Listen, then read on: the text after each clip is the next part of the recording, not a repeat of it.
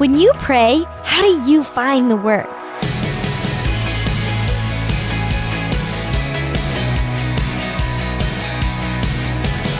Hi there, I'm Natty Anderson, and you're listening to Unlocked, your daily key to unlocking God's Word in your life. Today's devotion is written in the style of a personal prayer, guided by a psalm. Have you ever tried to pray using Bible verses or a passage as a model? For a while, my devotional was actually memorizing a little bit of scripture every day. When I did this, I found myself, and still do, praying scripture all the time. This can look a lot different for everybody, but here's an example from today's Devo, Know Me, by Macy Lee. Search me, God, and know my heart. When my heart doesn't know itself, when my thoughts and feelings are so jumbled and confused that I can't see the truth through the fog. Every day, oh Father, search me and know my heart. Test me and know my anxious thoughts. When previously calm waters are ruffled by wind, when storms blow in and threaten to draw my focus from my Lord, when I'm restless and agitated and need your peace, when I fail to trust. Every day, O Father, try me and know my anxieties.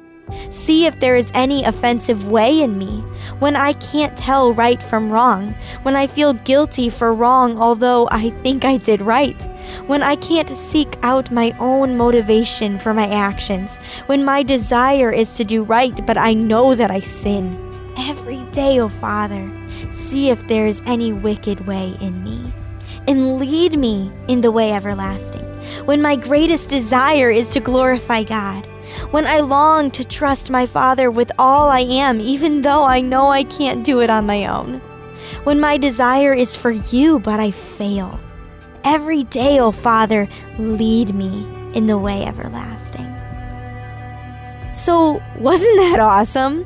What are some questions going through your mind as we wrap up today? Today's devotional is written in the style of a personal prayer, guided by a psalm. Have you ever tried doing something like this, using a Bible verse or a passage as a model? Consider taking a moment right now to read Psalm 139, verses 23 through 24, slowly, praying your own words to God in between the Bible's phrases. Do you ever find it difficult to be honest with God about your own failures and shortcomings? How could it be comforting to know that other people feel this way too? Remember that God has already secured our forgiveness through Jesus' death and resurrection. As we lay all of our thoughts, feelings, and struggles down at Jesus Christ's throne in surrender to Him, we can rest in His deep love for us. As you and I can read in Psalm 139, verses 23 through 24, search me, God, and know my heart. Test me and know my anxious thoughts. See if there is any offensive way in me, and lead me in the way everlasting. Now, I'd encourage you to read in your Bible all of Psalm 139 to keep God's Word alive in your life. Unlocked is a service of Keys for Kids Ministries. If you want more daily encouragement, find us on Instagram at Unlocked Devo or on Facebook. Also, be sure to check back for tomorrow's devotional about 18 hours of laundry.